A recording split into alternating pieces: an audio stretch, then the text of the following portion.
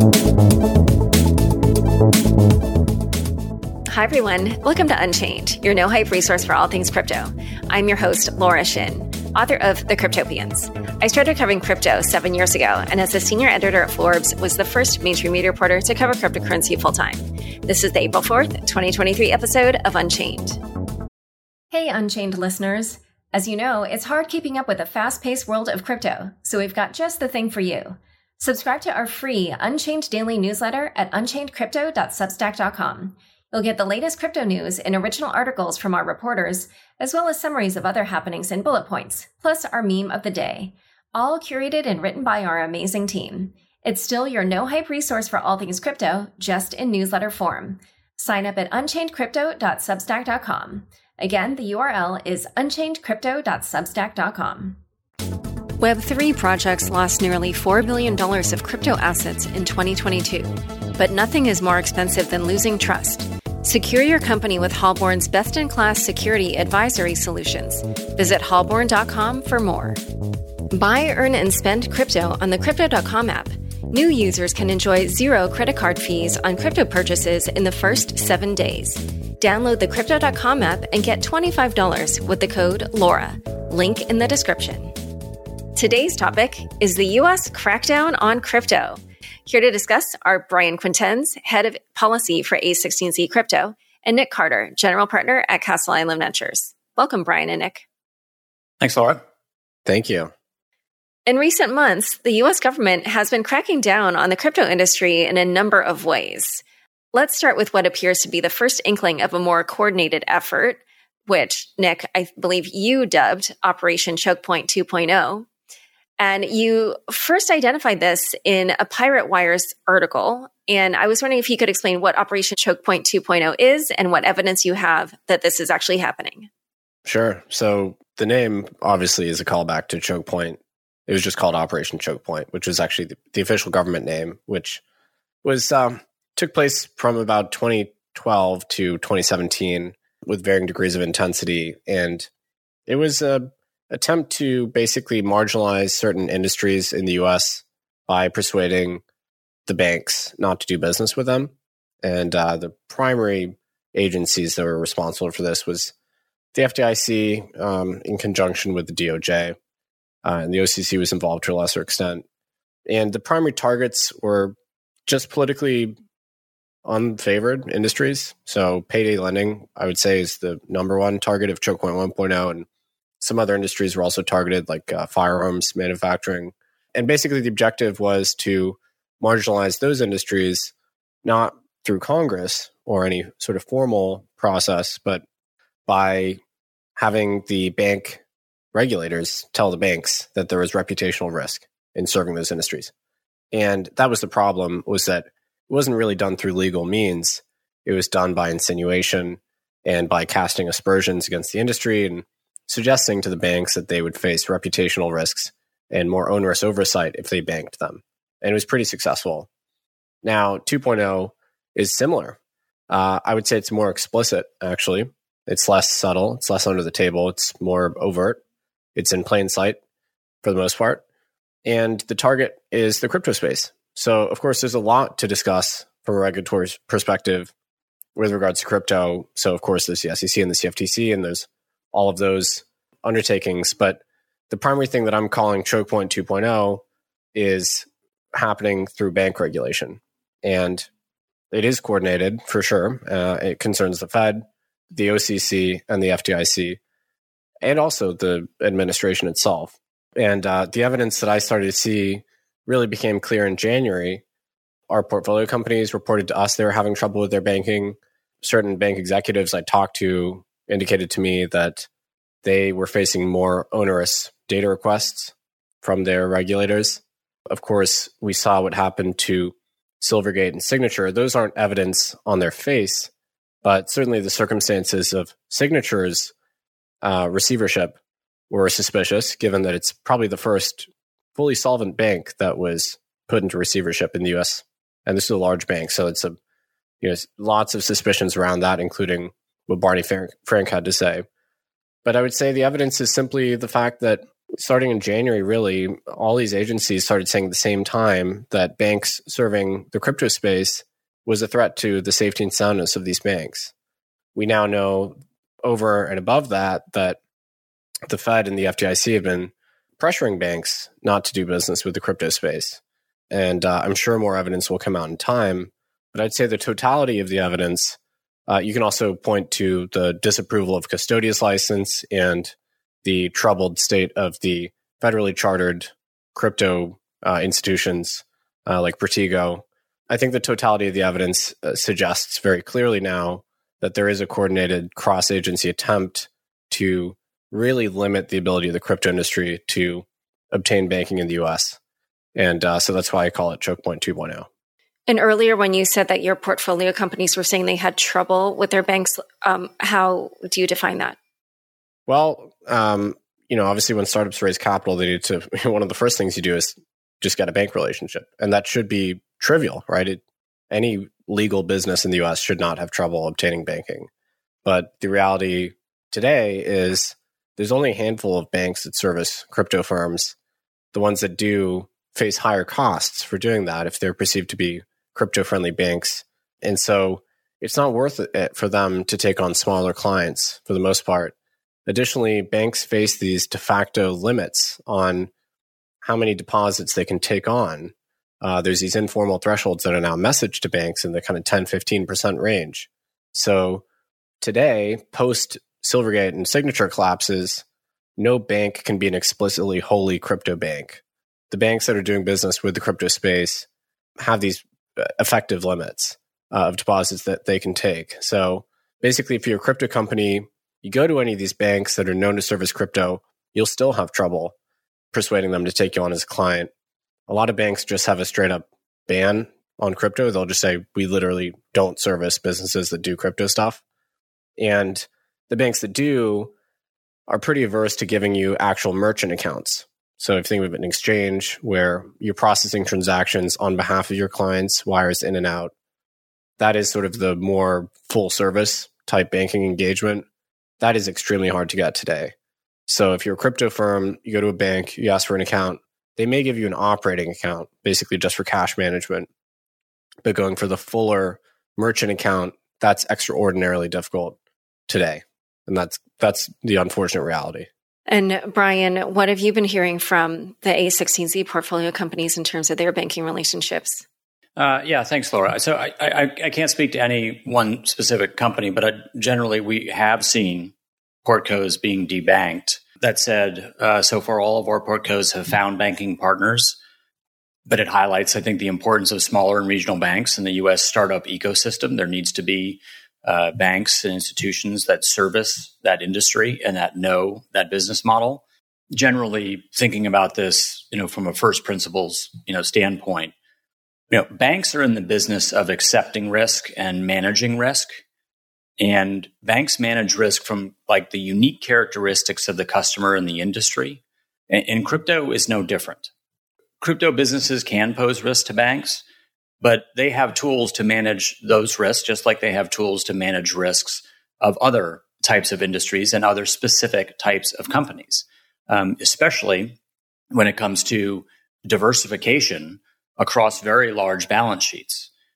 Again, even maybe stepping higher than that, above the banking sector, the regulation of banks is supposed to be an objective, partially subjective, but objective safety and soundness practice.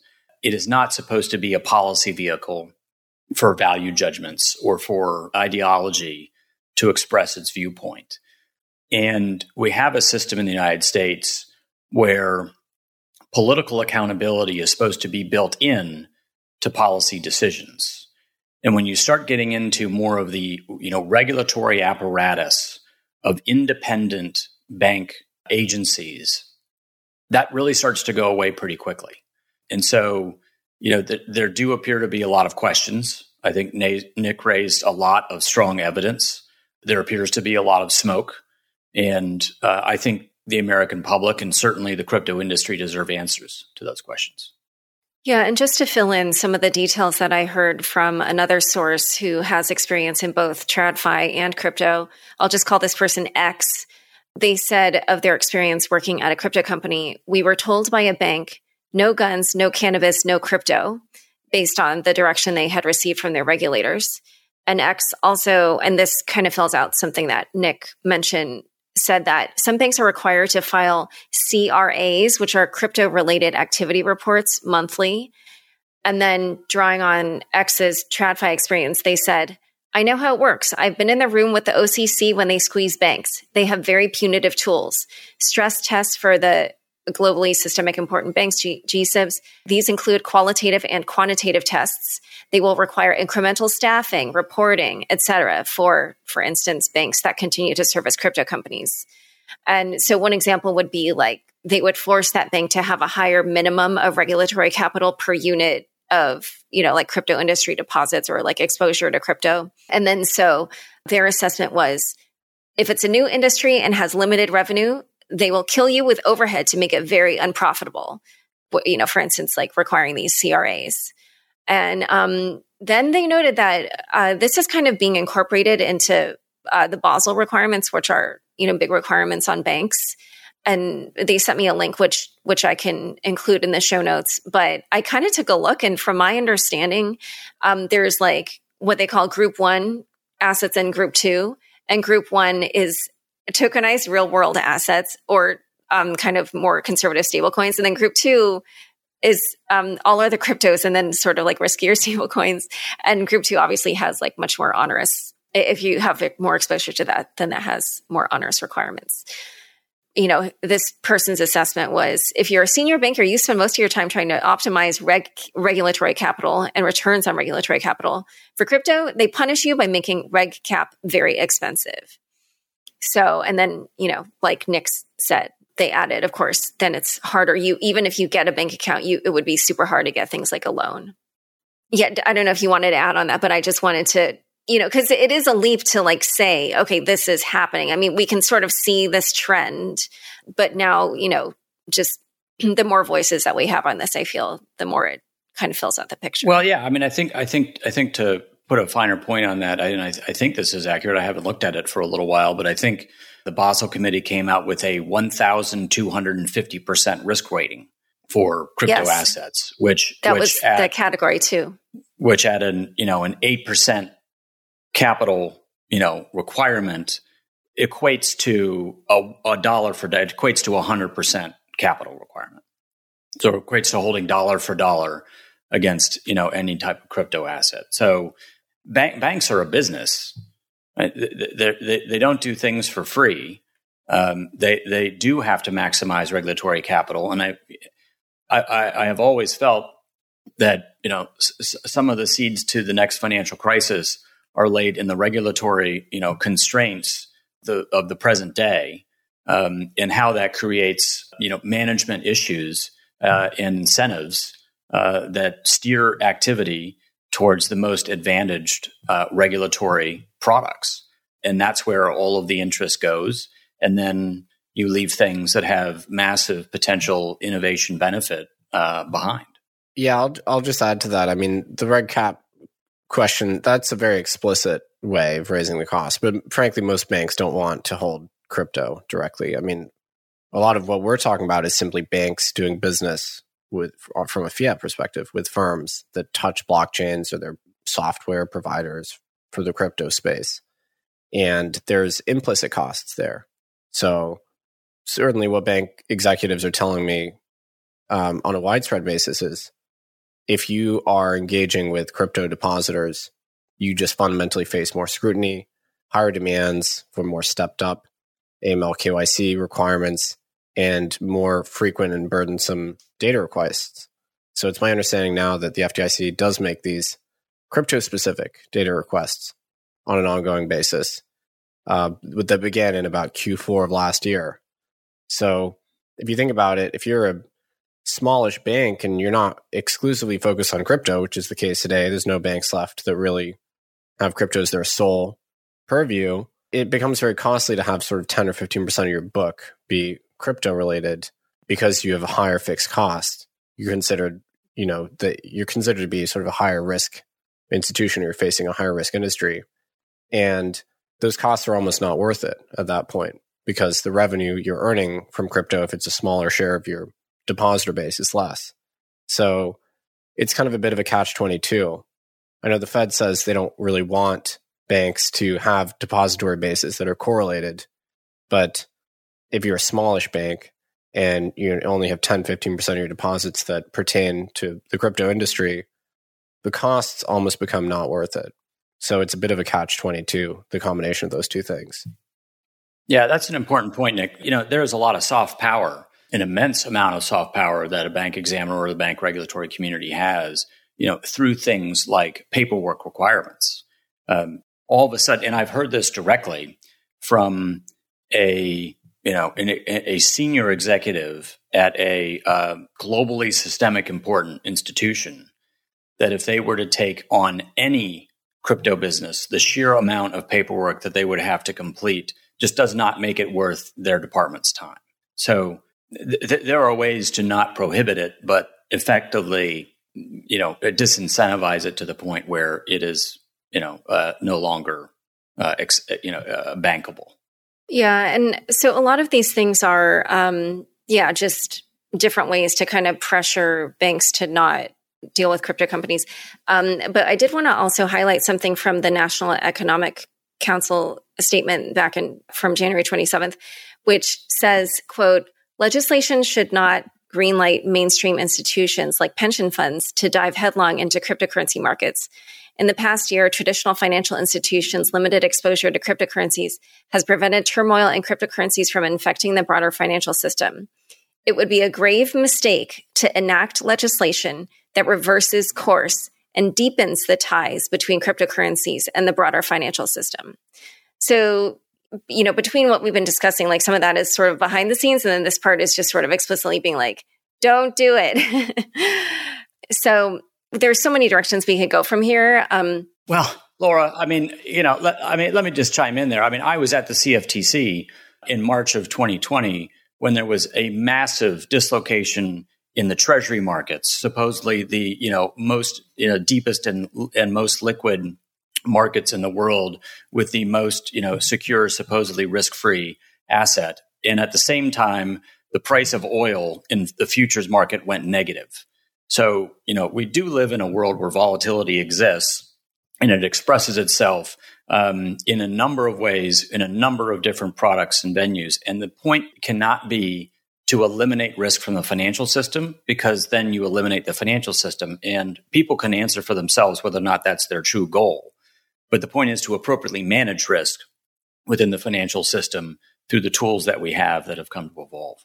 Yeah, and if I may add, prior to the current banking crisis, there were a lot of statements from various regulators similar to the NEC statement there, that they wanted to insulate the traditional financial system from the purported risks of the crypto space. But if you look at the ultimate causes of the bank crisis that we're now experiencing, crypto is not the cause, right?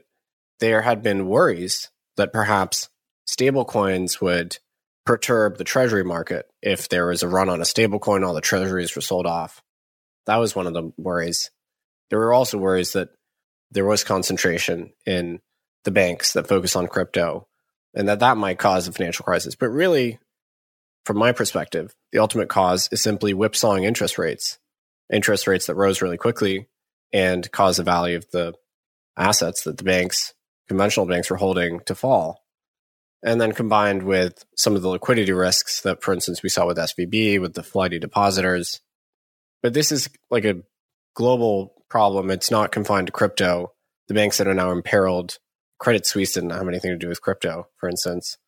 SVB had, as far as I can tell, one crypto client. So the ultimate cause of this bank crisis is not a crypto thing. But the regulator sure gave it a lot of airtime, the idea that the risks from crypto could somehow infect the traditional financial system. But that's not where I would sort of apportion the blame for this current crisis. I agree with that, Nick. Look, the banking system exists solely because of confidence in it. Right? If everyone rushes to a bank and withdraws their money, the fractional reserve banking system cannot survive, which is why you have a regulatory structure designed to prevent bank runs and ensure confidence. And it was no accident, I think, that as Silvergate was running into difficulties and sold through, their treasury, security portfolios and took on a huge loss. Now, I think we can debate whether or not that was actually the best decision as opposed to doing something else with it, like going through repo. But, in realizing that loss, it's probably crystallized in a lot of people's minds. Well, geez, if it can happen to that bank and they have to sell securities and they're going to take huge losses, where else could that happen? The point of regulation is to prevent panics. And unfortunately, regulators acted, after that panic had occurred. So Silvergate received a $4.3 billion loan from the Federal Home Loan Bank of San Francisco. For reasons unknown, they decided to pay it back in full just days before it shut down. And I think you guys probably saw that article in CoinDesk where a spokesperson for Silvergate told CoinDesk, FHL Bank San Francisco did not request or compel Silvergate Bank to prepay its outstanding advances. Silvergate made their determination to prepay their outstanding advances based on their own assessment of their position. So this is confounding to me. What do you think happened there? Did Silvergate make a mistake in their risk assessment, which then caused them to shut down just a few days later? Or do you think they're kind of hiding what happened about being, having to pay it back? Or what do you think happened there?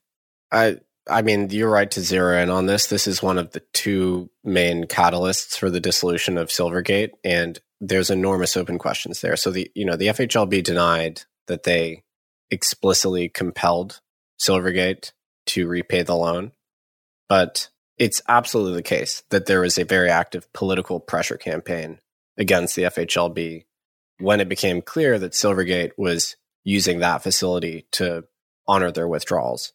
So it would not surprise me if Silvergate was considering that and realizing that they perhaps could be imminently cut off from that facility.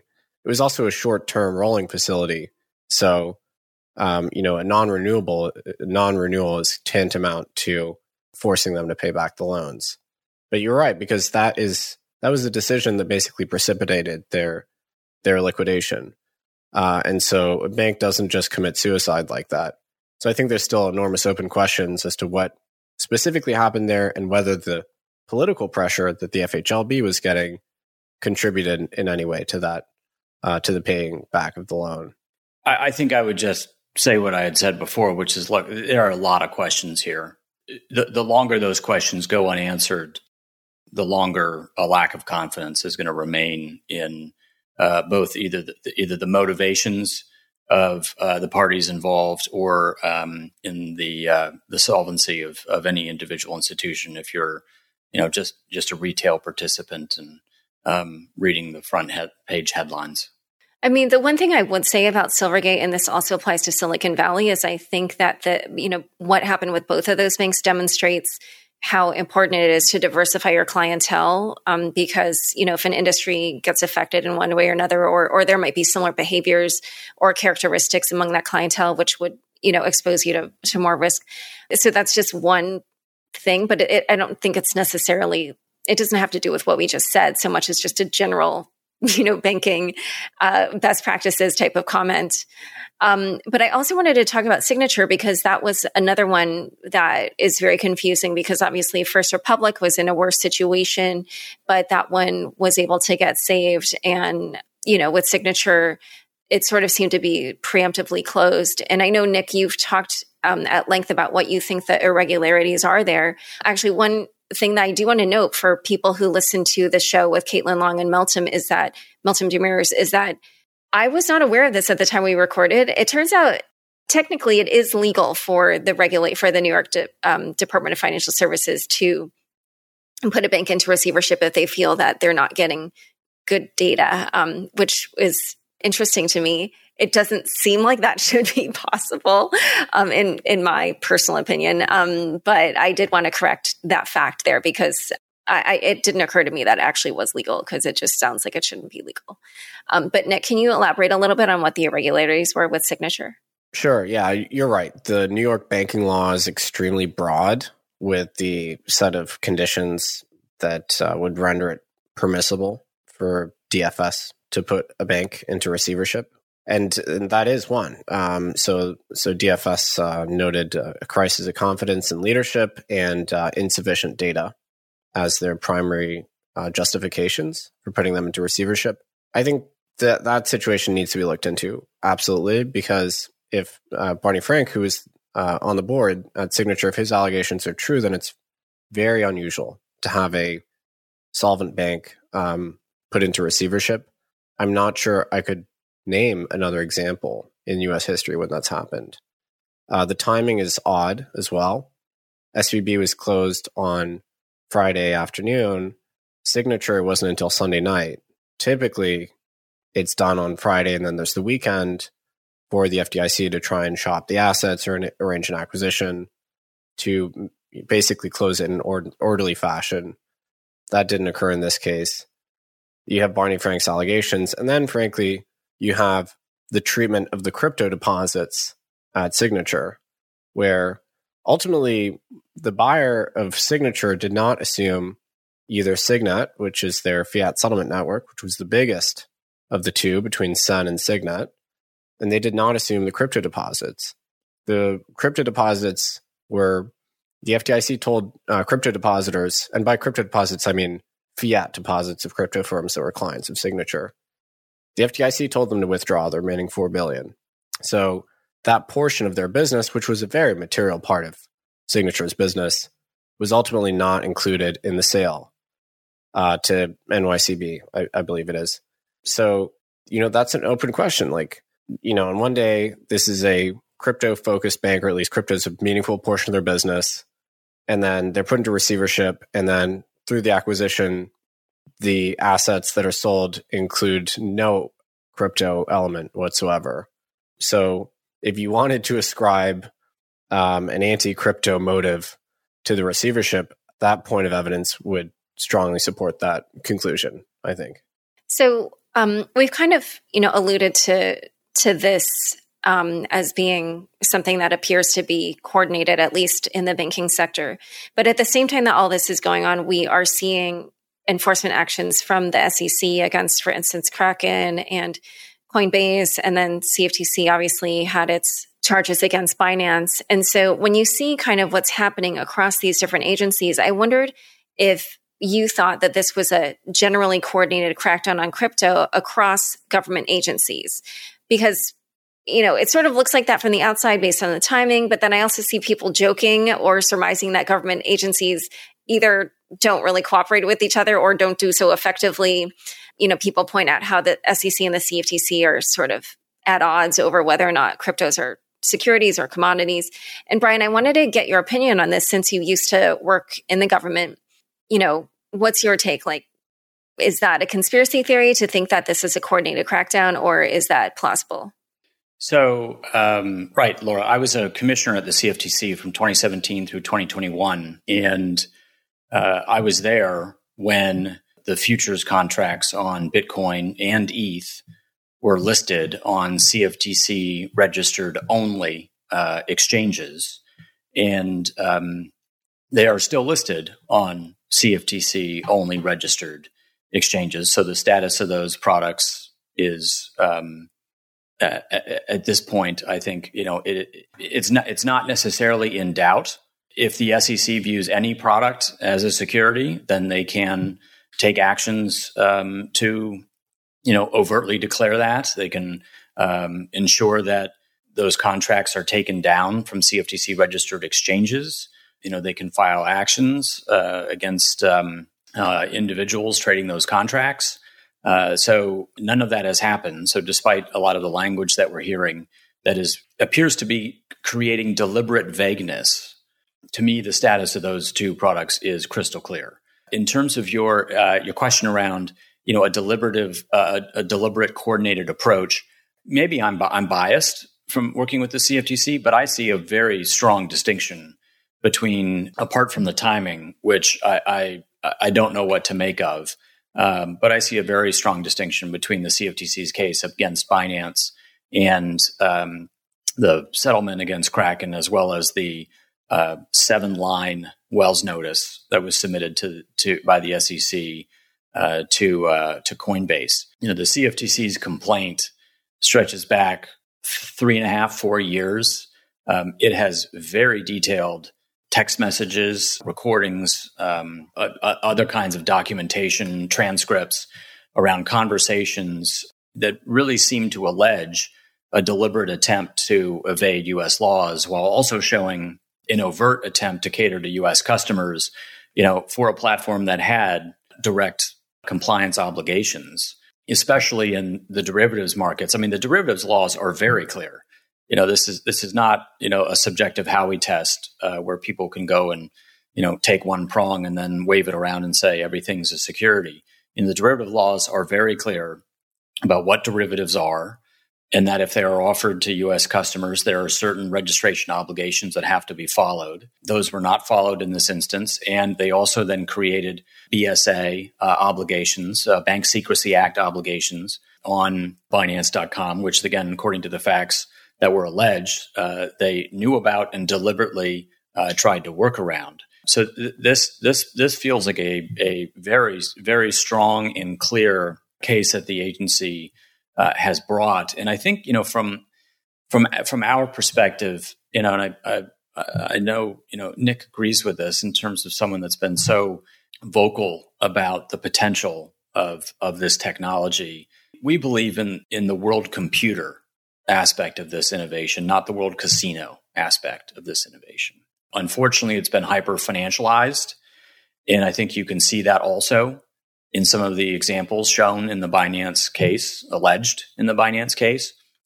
Binance offered 125 times leverage on some of their products. That wouldn't be allowed anywhere in the U.S. derivatives markets, no matter basically what you're trading on. And they also had, games and contests where, traders could compete over the course of 1 minute to see who, made more or lost less in derivative market transactions.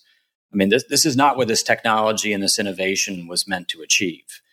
This was someone looking at it from the most financialized aspect possible, and unfortunately creating a bad name for the ecosystem. Yeah, or like gamified. It feels like video game type stuff, like leaderboard type stuff. So yeah, absolutely. And so I think that there is a completely different promise to this technology. And I think the sooner we get back to that by ensuring that exchanges that are fiat on and off ramps into this ecosystem are complying. And I think Coinbase is a great actor in this ecosystem. They spend a tremendous amount of time and resources on compliance. They're a publicly traded company. And again, to me, in my mind, a vague Wells notice issued by the SEC that could portend some kind of enforcement action to them stands in complete contrast to the very detailed and clear case that the CFTC is bringing against Binance. So in a moment, I would like to ask you a follow-up question, but first a quick word from the sponsors who make this show possible. Join over 50 million people using Crypto.com, one of the easiest places to buy, earn, and spend over 250 cryptocurrencies. New users enjoy zero credit card fees on crypto purchases in their first 7 days. With Crypto.com Earn, get industry-leading interest rates of up to 14.5% on over 30 coins, including Bitcoin. Earn up to 8.5% on stablecoins. With the Crypto.com Visa card, you can spend your crypto anywhere. Enjoy up to 5% cash back instantly, plus 100% rebates for your Netflix and Spotify subscriptions, and 0 annual fees. Download the Crypto.com app and get $25 with the code LAURA. Link in the description. $3.8 billion of value was stolen from crypto projects last year due to compromised private keys, exit scams, flash loan exploits, and other preventable causes. Halborn offers preventative security solutions for every stage of your software development lifecycle. From smart contracts, Layer 1, and DevOps audits, to advanced penetration tests, risk assessments, and incident response. With over 150 industry partners, including Animoca Brands, Solana Foundation, and Ava Labs, Halborn's best-in-class security advisory solutions ensure the safety of company assets and user trust. Visit halborn.com for more. Back to my conversation with Brian and Nick. So if we were to leave aside the CFTC case against Binance, which you're right, it's 70 pages and there's quite a number of damning text messages and other things in there. When you look at least at the other actions, we talked about the SEC and then Operation Choke Point, some of these statements from the administration, does that look coordinated across agencies to you? So the intent or possible outcome of that activity looks very similar. And I think, it's reasonable to ask yourself or anyone to ask themselves or to ask, the SEC, why has there not been updated guidance in this ecosystem for the last 4 years when legacy rules cannot fit the way this technology works and do not apply and whose underlying rationale, aren't applicable to the motivations of anyone that is purchasing a number of these tokens, or the way that a lot of the software is being constructed. It's reasonable to take the view that if no new guidance is being issued and only enforcement is being used as the only tool to address the space, to go after this space and express a view that is not clear, is that really appropriate? I mean, is that what the securities laws were meant to do? And I think that there are a lot of questions there. I think there will be a lot of questions about that in Congress. And I don't know the quality of the answers that we should expect. I think what that does mean is that it's an extra motivation for Congress, and I think it's a strong one, and I think they're hearing it, that the solution lies with them on how to construct something new that does respect this technology, that does respect consumer protection, that brings a lot of the aspects here into a regulatory fold that is designed appropriately, calibrated thoughtfully, and I'm hopeful that we'll see that, and I'm hearing positive things about that. Yeah, no, I'm broadly aligned with Brian's thinking on this. Frankly, I think the SEC, it's been clear what their objective and agenda is with regards to the crypto industry for years now. So I don't see any necessary change or discontinuity there. They have maybe become more aggressive recently, but it seems like the ordinary course of business for them. On the banking front, I certainly see coordination. So I wouldn't necessarily tie the actions of the Fed, the FDIC, and the OCC to those of the CFTC and the SEC. On the banking front, I do see a sea change starting with the collapse of FTX, where I believe the banking regulators decided that they needed to use the tools at their disposal to start to limit the access of crypto firms to the traditional banking sector. And certainly when you see an interagency statement covering the Fed, the OCC, and the FDIC, that obviously implies a degree of coordination. And when you have the National Economic Council releasing a statement on the same day as the Custodia denial, for instance, that clearly implies some coordination. I actually don't think it's the Biden administration's sort of top or even top 5 priority to marginalize the crypto space. But I do believe that now that Congress is somewhat hamstrung, or at least divided between the two parties, the financial regulators, especially banking supervisors, realize that there would likely not be congressional action to stymie crypto for the remaining 2 years of Biden's term.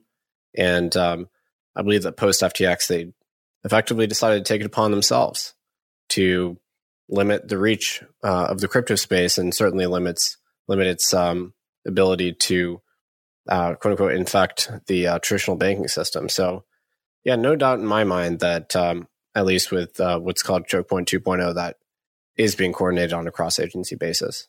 Yeah, so 2 other notes on this that I want to point out are CoinDesk came out with an editorial saying that it looked like there was an attack on crypto by the government. And then Cooper & Kirk, which is a law firm that had, I think, sued the government over the first Operation Choke Point, did release a white paper kind of collating a lot of the information they had and saying that this was an Operation Choke Point 2.0 directed against the crypto industry. One thing before we move on to what I really feel is quite possibly the biggest outcome here, which I think is more in the geopolitical realm, is, let me summarize a little bit what I think you guys are saying, and then we can talk about it.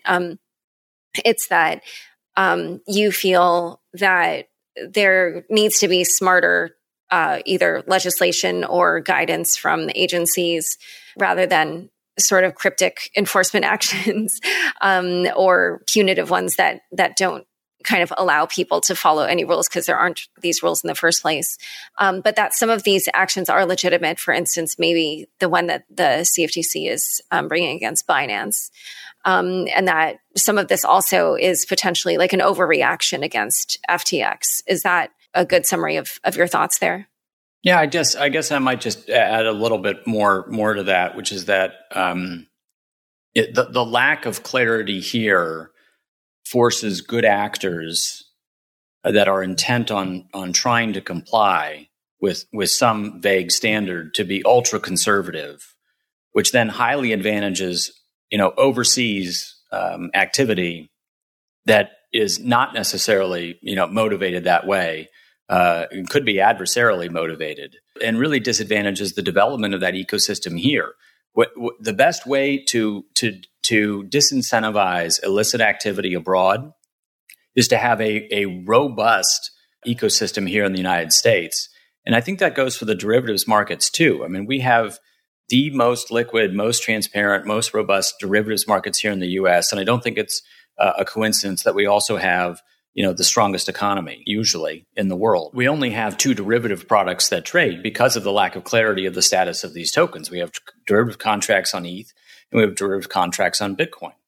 If you want to trade any other derivatives contracts, use them for risk management purposes, which is the foundation of the derivatives markets. You have to go overseas, right? So the way that you develop more incentives to stay here and more disincentives for those operating illicitly abroad is to provide the clarity which has so far been missing. I agree. I think we could certainly do with more clarity regarding spot market regulation and just who oversees the markets and the framework there. And of course, on the securities front, we have no framework whatsoever for a common sense disclosure regime, for instance, for token issuers. And I don't believe that the legacy securities regulation that we have here is fit for purpose. So much work to be done there, and I think that's in the hands of Congress. On the banking front, it's slightly different. I mean, I think we basically have a violation of due process. I would say it's primarily a Fifth Amendment issue where, these regulators are taking it upon themselves to determine who the banks can and cannot deal with. But that's a vast overreach. That's not their mandate. Their mandate is to ensure the soundness of these banks. It's not to pick and choose what industries they can serve. So I consider that a significant overreach. And of course, the net effect of that and the prior thing is that crypto firms are increasingly looking abroad for new homes, or they're looking for more crypto native solutions. So instead of holding their funds at the bank, maybe having their balance sheet in stablecoin format.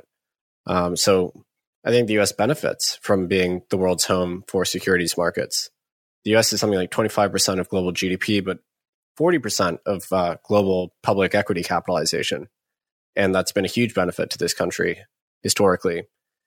So I do think they'd be squandering that advantage as they continue down this path and discourage crypto firms from domiciling themselves here. Between the outright hostility that we're seeing on the banking front and then either the lack of guidance or outright hostility, you could call it, from the SEC, all of this basically makes it difficult for entrepreneurs in the US.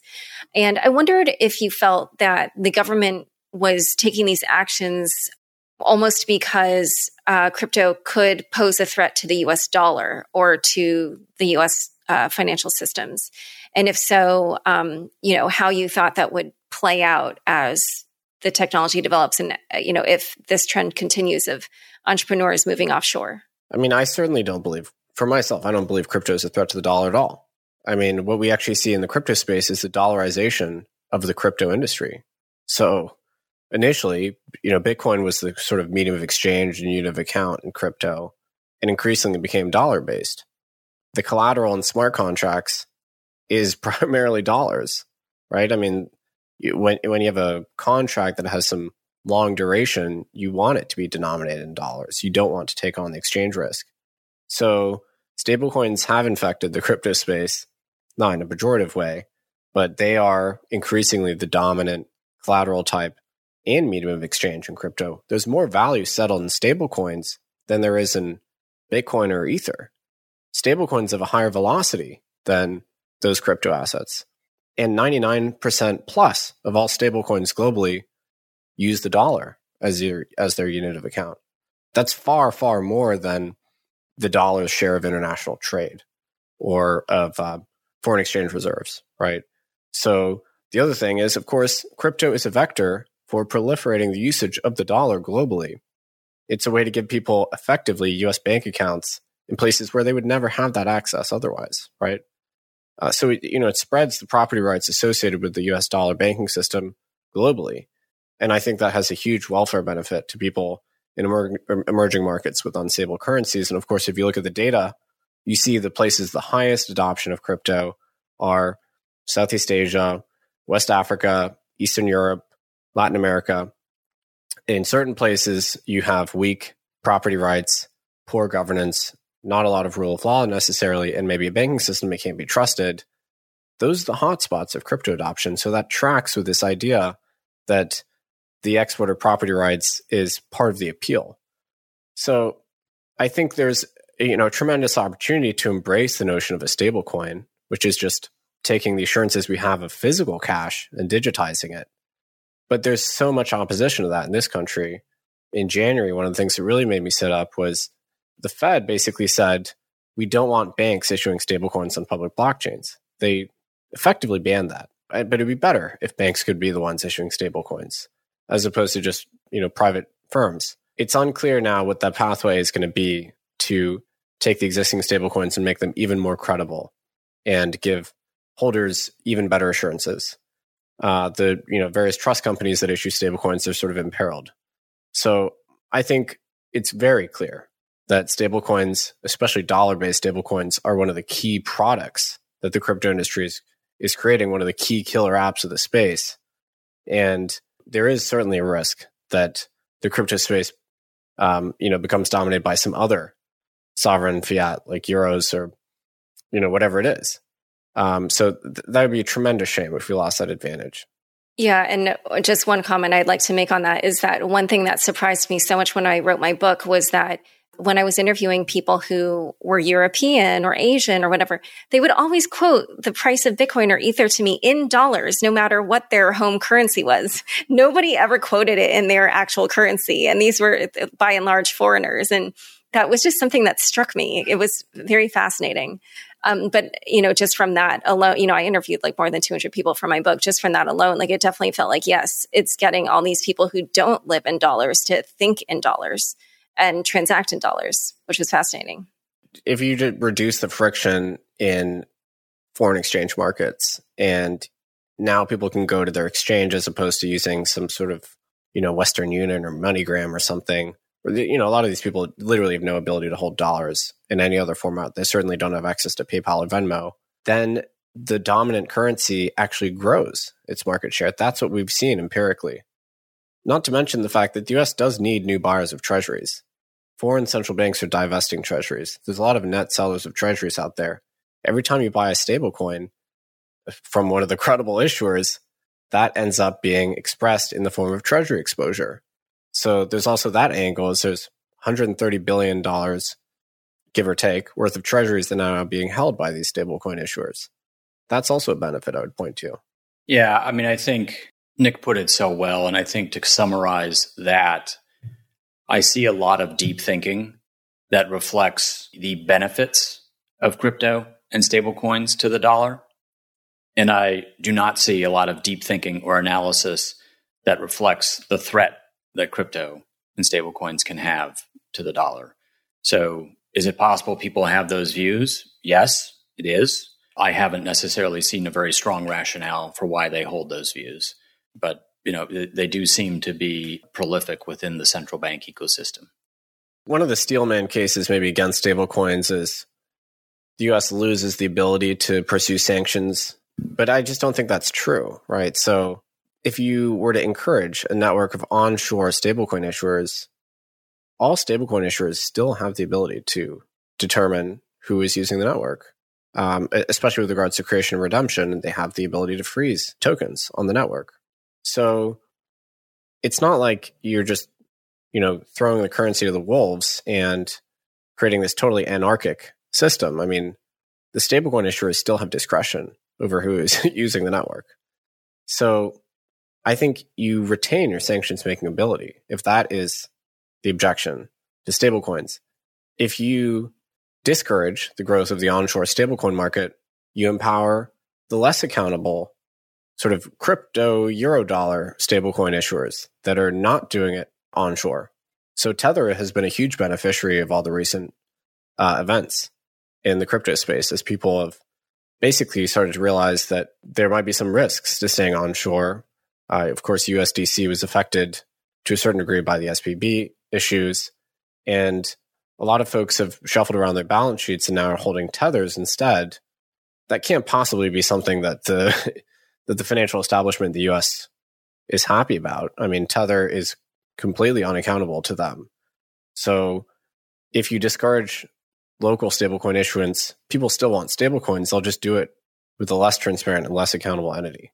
Yeah. And playing into all this, of course, is the recent news that Hong Kong is going to be issuing clarifying guidance on, crypto assets over there. And at the same time, it appears that this has the blessing of China and that even, crypto companies are finding that they're getting banking relationships over there. So if this continues in this fashion, then, how do you see kind of the US's attitude toward crypto affecting these geopolitical issues and perhaps even the status of the US dollar as the global reserve currency?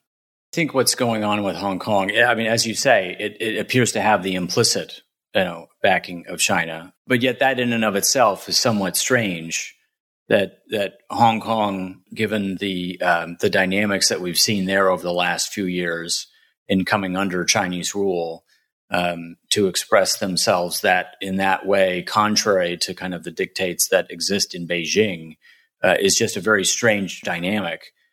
So you can't help but think that there has been some level of blessing of that process. Maybe they're creating sandboxes in Hong Kong, right? Maybe they're trying to figure out how to attract development so that they can crowdsource a lot of that innovation. Maybe they want to end up using it for safe purposes. Maybe they want to try to understand how they can better infiltrate the digital yuan into kind of the crypto ecosystem or into kind of the next Web3 economy. I mean, it's easy to speculate on a lot of different kinds of things. It's hard to kind of figure out. The thing that worries me is that when we kind of bring up the China aspect in Washington, there are a lot of people that then use that as an excuse to advocate for a U.S. central bank digital currency. And there are so many policy issues that need to be addressed, very difficult policy issues that I think may be hard for Congress to achieve consensus on before a central bank digital currency could even be issued. That it feels like it's a distraction. I would rather kind of focus on the advancements of the technology and who's going to own the next set of that innovation, who's going to own the tools of Web3, who's going to be the home of kind of that innovator community. Where is that legal system going to be based? Where is that academic research going to be based? Where are the universities going to be located that attract that kind of talent? Where is the funding community going to be based? Where do DAOs locate with appropriate legal protections? And where do their treasuries then have the ability to pay taxes and hire third-party service providers? I mean, to me, that's more of the geopolitical issue from the United States, which is, given the trajectory we're on, sure, maybe China can make some advancements. We risk losing, that amount of innovative, intellectual capital to basically anywhere. Yeah, almost like if we had, Silicon Valley along with Amazon and Apple and Netflix and Facebook and Twitter. And yes, okay, of course, I think some people view some of these companies as problematic or that they became so eventually. But there's no doubt that there was a huge amount of capital and value and jobs. And there were a lot of benefits, I think, to having that located here. And this is not only technology, but also financial markets that we're, building in the space. Then, both of those things could potentially go offshore. So in a way, because I phrased my question as being about money itself, and you're saying, well, it's really about these centers of technology and innovation.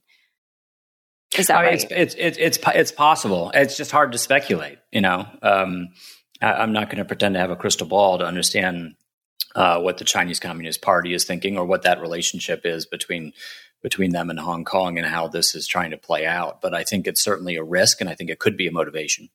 Yeah. And at the same time, we are seeing that China and Russia are trying to do more of their own economic transactions, not using the dollar. So, Nick, so what are your thoughts now for all of this in relation to Bitcoin? Because we did see that Balaji Srinivasan had some strong thoughts on that, and I was curious to hear yours. I think, frankly, the Bitcoin narrative has been strong. Of course, Bitcoiners love to say, position themselves as an alternative to the fractional reserve banking system. I will admit I'm one of the Bitcoiners that supports fractional reserve banking. I think it can be done prudently, and I think there's plenty of historical examples. We've never even seen a historical full reserve banking setup that was market determined that actually existed. So, all banking historically is fractional reserve, and I think credit creation is good for society. I think the main reason Bitcoin's been rallying is simply that the Fed, in response to the banking crisis, adopted a more accommodative posture, and their balance sheet started growing again, and they started injecting liquidity into the markets. So that's an exogenous variable to crypto. I would causally ascribe that the bulk of the explanation. Certainly, I think they're going to face further issues trying to restore the confidence in the U.S. banking system. I don't know if an unlimited depository guarantee is a solution, but it certainly does betray the fragility of our current banking system, and I think it implies further liquidity injections down the road. So I would say that's the main reason Bitcoin has been rallying here is not any endogenous crypto factors, but simply the broader liquidity environment. I don't think that's conducive to $1 million price, though, unfortunately. Brian, what were your takes on his bet, which was that the U.S. dollar was going to that the price of Bitcoin was going to reach $1 million in 90 days because there was going to be hyperinflation in the U.S. Yeah, I mean, it's interesting. There's some level of entertainment. It's a very diplomatic term. The level of debt in the United States has skyrocketed over the last, pick your term. 1 year, 5 years, 10 years, 20 years. And right now we're over 100% debt to GDP. I think it might be up to 120. That bill comes due at some point. People want to hold dollars because we have a very strong economy. We have relatively stable monetary policy. You look at the level of indebtedness of a lot of top economies in the world, and it is astounding. And we also have a government process that kind of advantages deficits. We have a process called reconciliation in the Senate that advantages tax cuts when one party's in charge and advantages incredible amounts of spending when the different party is in charge. And I understand both of those meet the philosophical needs of those parties, but compounding that over time does not, it starts to spiral into a pretty big problem if the economy is not spurred faster, then those things add to the deficit by either of those actions. And so, that could be coming at some point, and we'll see. The loss of confidence in smaller banks, which is what's happening right now. Of course, we see deposits flowing to large banks and then go to treasuries directly. That is actually deflationary, in my opinion, because it is those small and medium-sized banks that do the bulk of lending in the economy. Small banks lend to small firms. And if you lose that, you lose a strong driver of money creation and GDP growth. So I actually see it being a drag on the economy and destructive to the money supply, the dynamics that we're seeing in the bank sector. Longer term, of course, the existence of the debt as it is an inflationary thing because no one's going to adopt austerity. So, and we're certainly not going to default. So the only choice there is an inflationary reset. So I do think people need to be prepared over the next decade or so for a structurally higher inflation environment. But in the immediate term, I actually think the issues the banks are facing is somewhat deflationary. So now we've outlined, all these different things happening to crypto companies in the U.S. At this moment in time, what do you think is kind of the best recourse for them? What activities are they doing that you feel maybe could lead to good outcomes eventually? Or, what sort of gives you hope? Well, regarding the sort of repression happening in the bank sector, I'm seeing crypto firms just redomiciling. That's actually pretty hard. It's easier said than done, especially if you're a U.S. citizen. I'm seeing some firms adopting a more crypto native expression. So they're just choosing to have their balance sheet be on chain and maybe held in a multisig and using some of the great tools that exist to manage their corporate treasuries, which is a pretty interesting solution. And some are just hunkering down in the U.S. and hoping for a change in the administration or something like that. As far as recourse is concerned, there's some interesting initiatives underway where there's potential litigation. As I said before, I think being unfairly deprived of your banking relationship because of the industry that you're in is a violation of due process. And there may be some recourse there. Those were the lawsuits that were lodged around Choke Point 1.0. And I certainly know there's interested firms that are trying to prepare that type of litigation. So that would be one thing. And frankly, I think Congress has a role to play in terms of their oversight. There have already been hearings pertinent to the choke point issues that we're seeing. The first time around, Congress did play an important role in surfacing valuable information and bringing these regulators' actions into the light and placing a check on their behavior. And of course, Congress is the entity that has been, and the regulators have been sort of usurping their authority to a certain degree. So I think there should be a reaction in Congress. And thankfully in the House, we do have some folks that are really attuned to these issues and do appear to be reacting. So I would say as far as the bank situation is concerned, those are the two main channels that I see as litigation and then more congressional oversight. Yeah, I'd agree. I'd agree with both of those. I mean, I think litigation is a critical tool when you believe the government is overstepping its authority or not being transparent in how it's operating, or is imposing value judgments through non-political process means. And as I said before, there are a lot of questions that need to be answered, and maybe that's the best way to answer them. Congressional oversight should happen. I think it will happen. I think other areas of recourse are 20 million people in the United States, maybe more, that own crypto. Every single one of them has one member of Congress and two senators. I've worked in a congressional office before. They read the mail, they read emails, they answer the phone. They should be calling if they care about the future of this technology and the ownership over those tokens. They should call and write their members of Congress and their senators and say it's okay and probably good to regulate crypto and protections are fine, but don't ban this technology. There are use cases for this, and I'm a proud owner and I see the potential benefits of this. And the last thing I think that gives me hope, and I think it's stronger than hope, it's some level of belief, and it's to Nick's point that there are informed members of Congress in positions of authority that care about consumer protection, that are not just blind advocates, of crypto, that are working hard and cooperatively across the aisle to develop legislation that can bring some rules of the road and some clarity and so much clarity to this space. Because otherwise, the other piece of hope and belief that I have is that there are foreign jurisdictions. The UK is a prime example that are much more thoughtful and well calibrated in the broader messaging of the entire government than what we're seeing here.